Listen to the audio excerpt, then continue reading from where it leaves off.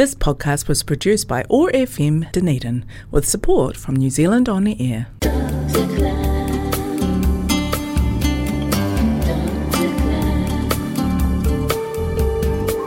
Sparkly Show.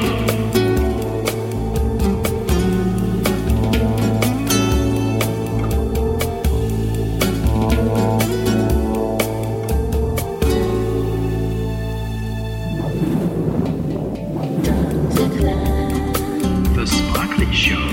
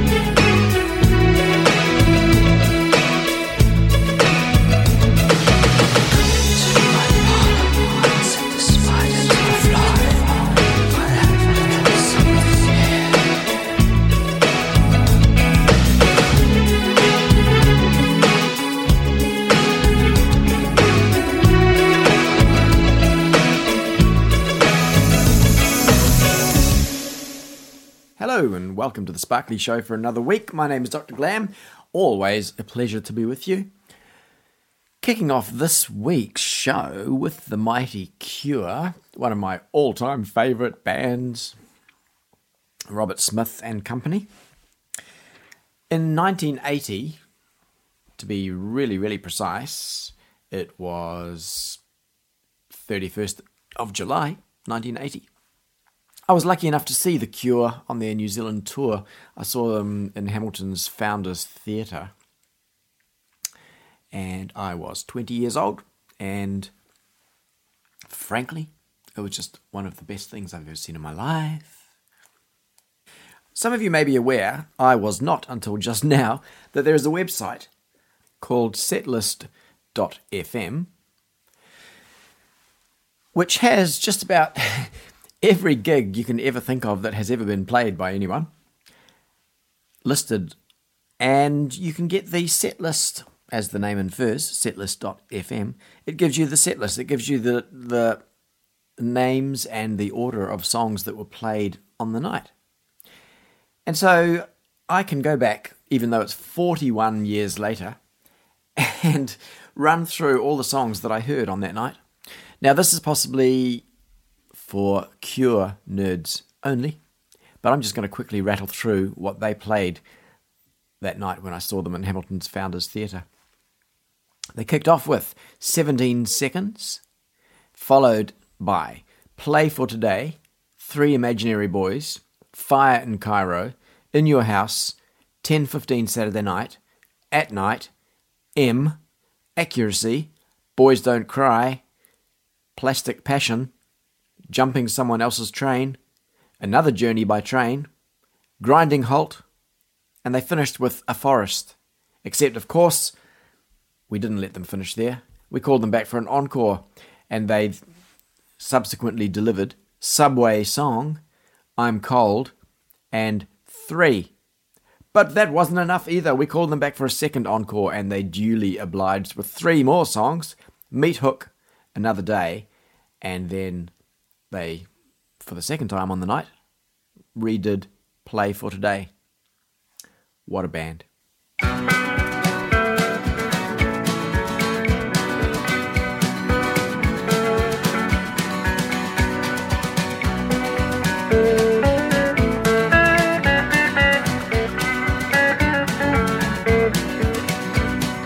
Life's little downs, they keep coming round. Carry on, carry on. With darkness all about, you want to scream and shout. Carry on, carry on. Don't cry, baby, look at where you've been. Everybody knows you just need a friend. Please, please, please, go down on your knees. Carry on, carry on.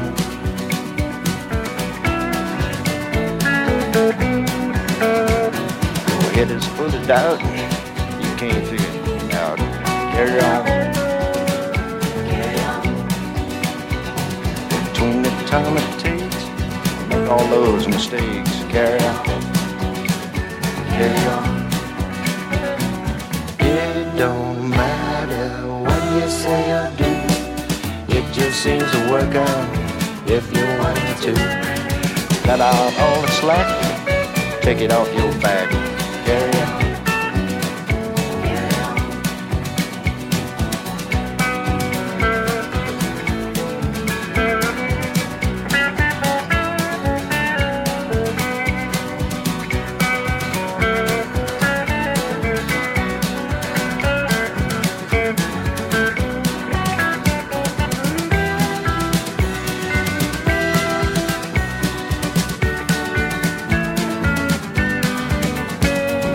Let me bend your ear, now shed a tear. Carry on, carry on, carry on, carry on,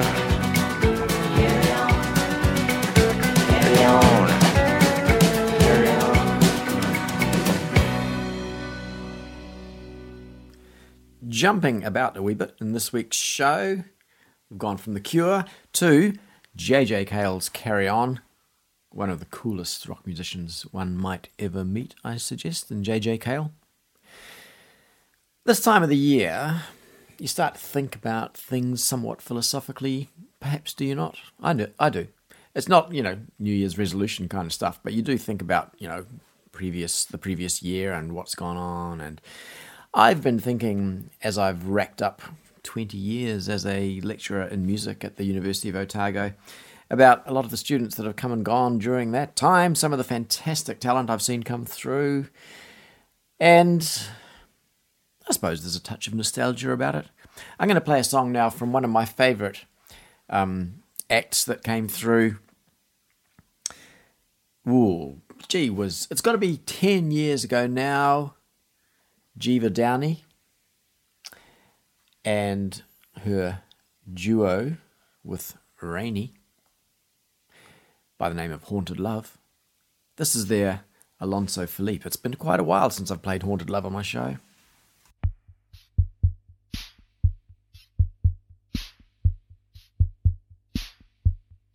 I picked you out from the crowd, alone, and rejected your face, reflected an empty space. It's all a game they play.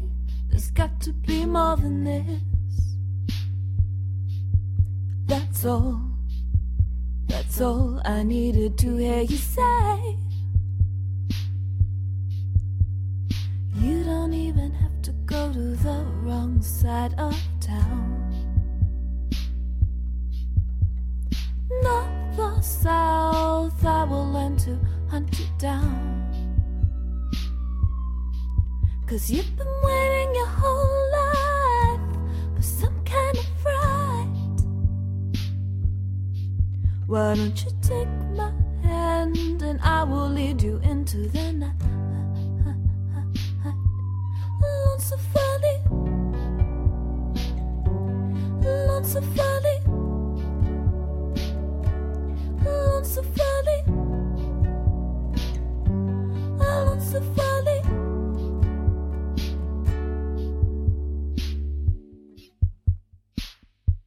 Now we're face to face, your heart wide open. The stars collapse and fall to your sides. The veil lifts from your eyes. Time has nothing to show. Your breath heavy and low. The hourglass has broken and shattered all over the dance floor. And Mama was so cruel and Papa didn't have no time. All you learned from school was how to stand straight and alive. When you've been waiting your whole life for some kind of fright, why don't you take my hand and I will lead you into the night. Lone Safari, Lone Safari. Said you'd wanna live forever. Lone Safari. You said you'd wanna live forever. Lone Safari. Lone Safari. Lone Safari.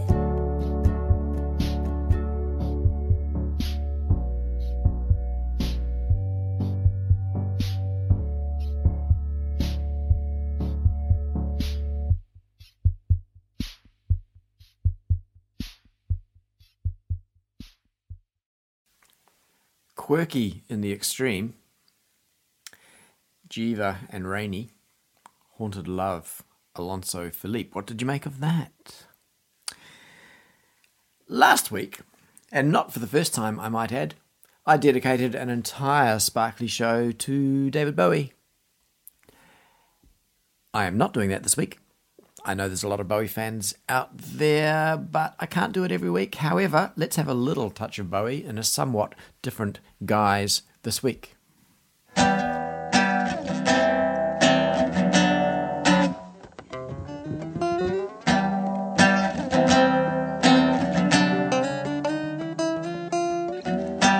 Bowie's in space, Bowies in space. What you doing out there, man? That's pretty freaky, Bowie. What's a rock musician doing out in space, man? Isn't it cold, quite cold out there, Bowie? Do you need my jumper, Bowie? Does the space cold do funny things to your nipples, making them all pointy? Bowie, do you use your pointy nipples as telescopic antenna, transmitting data back to Earth? I bet you do, you freaky old bastard, you. Is it lonely out there in space, man? Or is there life on Mars? Wouldn't that be weird, because you wrote that song, Is There Life on Mars? Well, you could write a follow-up tune and call it There Is. There is the heaps of it, and it's all freaking out at my new look.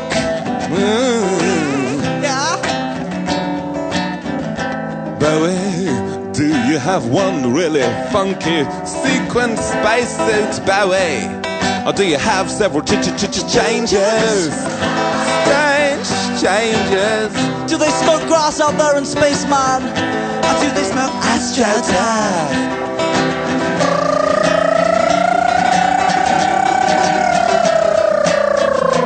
Receiving transmission from David Bowie's nipple antennae. Do you read me, Lieutenant Bowie?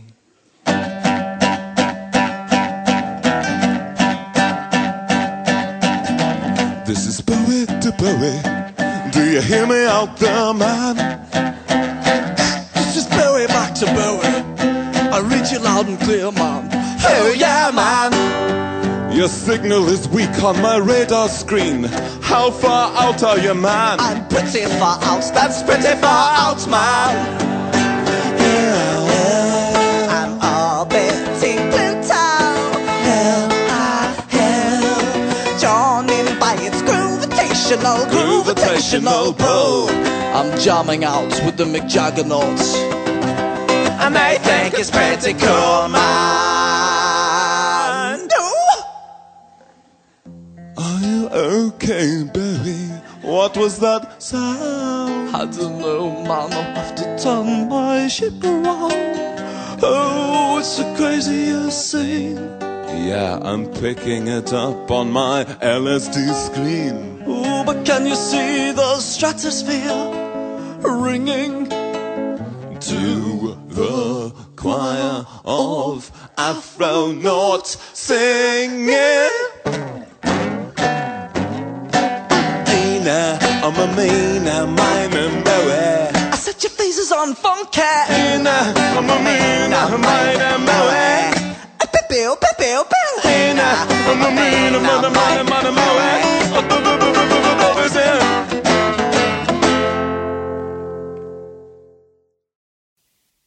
One of the good things about David Bowie, and there were many good things about David Bowie, is that he could take a joke. Jermaine Clement, that was of course New Zealand's own Flight of the Conchords, who found such success in America with their comedy act that had been snubbed by quite a few people in New Zealand. You know, that old thing of go overseas to get famous and then sell it back to your own country. It's kind of what happened. Anyway, Jermaine Clement did actually approach David Bowie to appear on the episode of their show, Flight of the Conchords, that featured that song, their, well, would you call it a tribute? I think it is a tribute, a comedic tribute. They invited David Bowie. Jermaine Clement outlines how that happened. He says, the someone we knew talked to the someone they knew's friend of someone who represented him, and possibly approached them about it, and he, or quite possibly merely a representative, said that he'd just done Ricky Gervais and Stephen Merchant's Extras, and didn't want to do another thing acting as a version of him. He'd rather just continue being the actual him. So says Jermaine Clements, who also goes on to say that as well as being disappointed, he was also somewhat relieved that David Bowie said no. Through the disappointment, I was extremely relieved. As exciting as it is to meet your hero, the relief of not having to meet them is another, quite different and pleasant feeling. Now, as I said, David Bowie did have a rather well-developed sense of humour, and he could laugh at himself. I'm sure you're all familiar with the Laughing Gnome, which is often a song that is considered to be an embarrassment for David Bowie. It was recorded in 1967, total flop, a novelty song. And in 1973, when he was at the peak of his game as the cool, sexy, glam rock star Ziggy Stardust, David Bowie had become a household name through inventing Ziggy Stardust. The record company that had originally recorded The Laughing Gnome re-released it to cash in on David Bowie's current success, much to David Bowie's chagrin. And, of course, it became a hit in its own right. But it's always been considered something of an embarrassment to David Bowie. Anyway, in 1990, and you'll have to forgive me, I'm going to quote from one of the books that I wrote about David Bowie a few years ago. Here we go. Always seen as an embarrassment for David Bowie, a comedic Achilles heel, little mentioned by the man himself or by his hardcore fans, the presence of the Laughing Gnome in his back catalogue delighted Bowie's detractors and mischief makers when David Bowie announced in 1990 that the set list for his forthcoming Sound and Vision tour would be determined by a telephone voting system whereby fans could phone in with their favourite songs.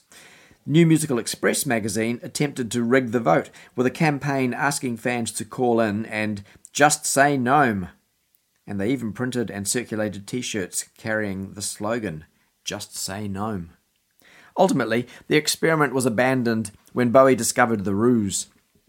More amused than angry, he told rival Music Weekly Melody Maker, I'll tell you what, I was thinking of doing the Laughing Gnome and was wondering how to do it, maybe in the style of the Velvet Underground or something, until I found out that all the voting had been a scam or something, perpetrated by another music paper. I mean, that was an end to it. I can't pander to the press now, can I? Nevertheless, the devilish attempt to force the artist to perform on the world stage what was seen as his most publicly embarrassing song garnered quite some attention and a great degree of mirth. Okay, some trivia there. That would segue nicely into playing The Laughing Gnome, would it not? But I actually want to finish on another Cure song because I so enjoyed playing The Cure earlier in the show. I'm Dr. Glam. I'm signing off with The Cure. I'll see you again shortly.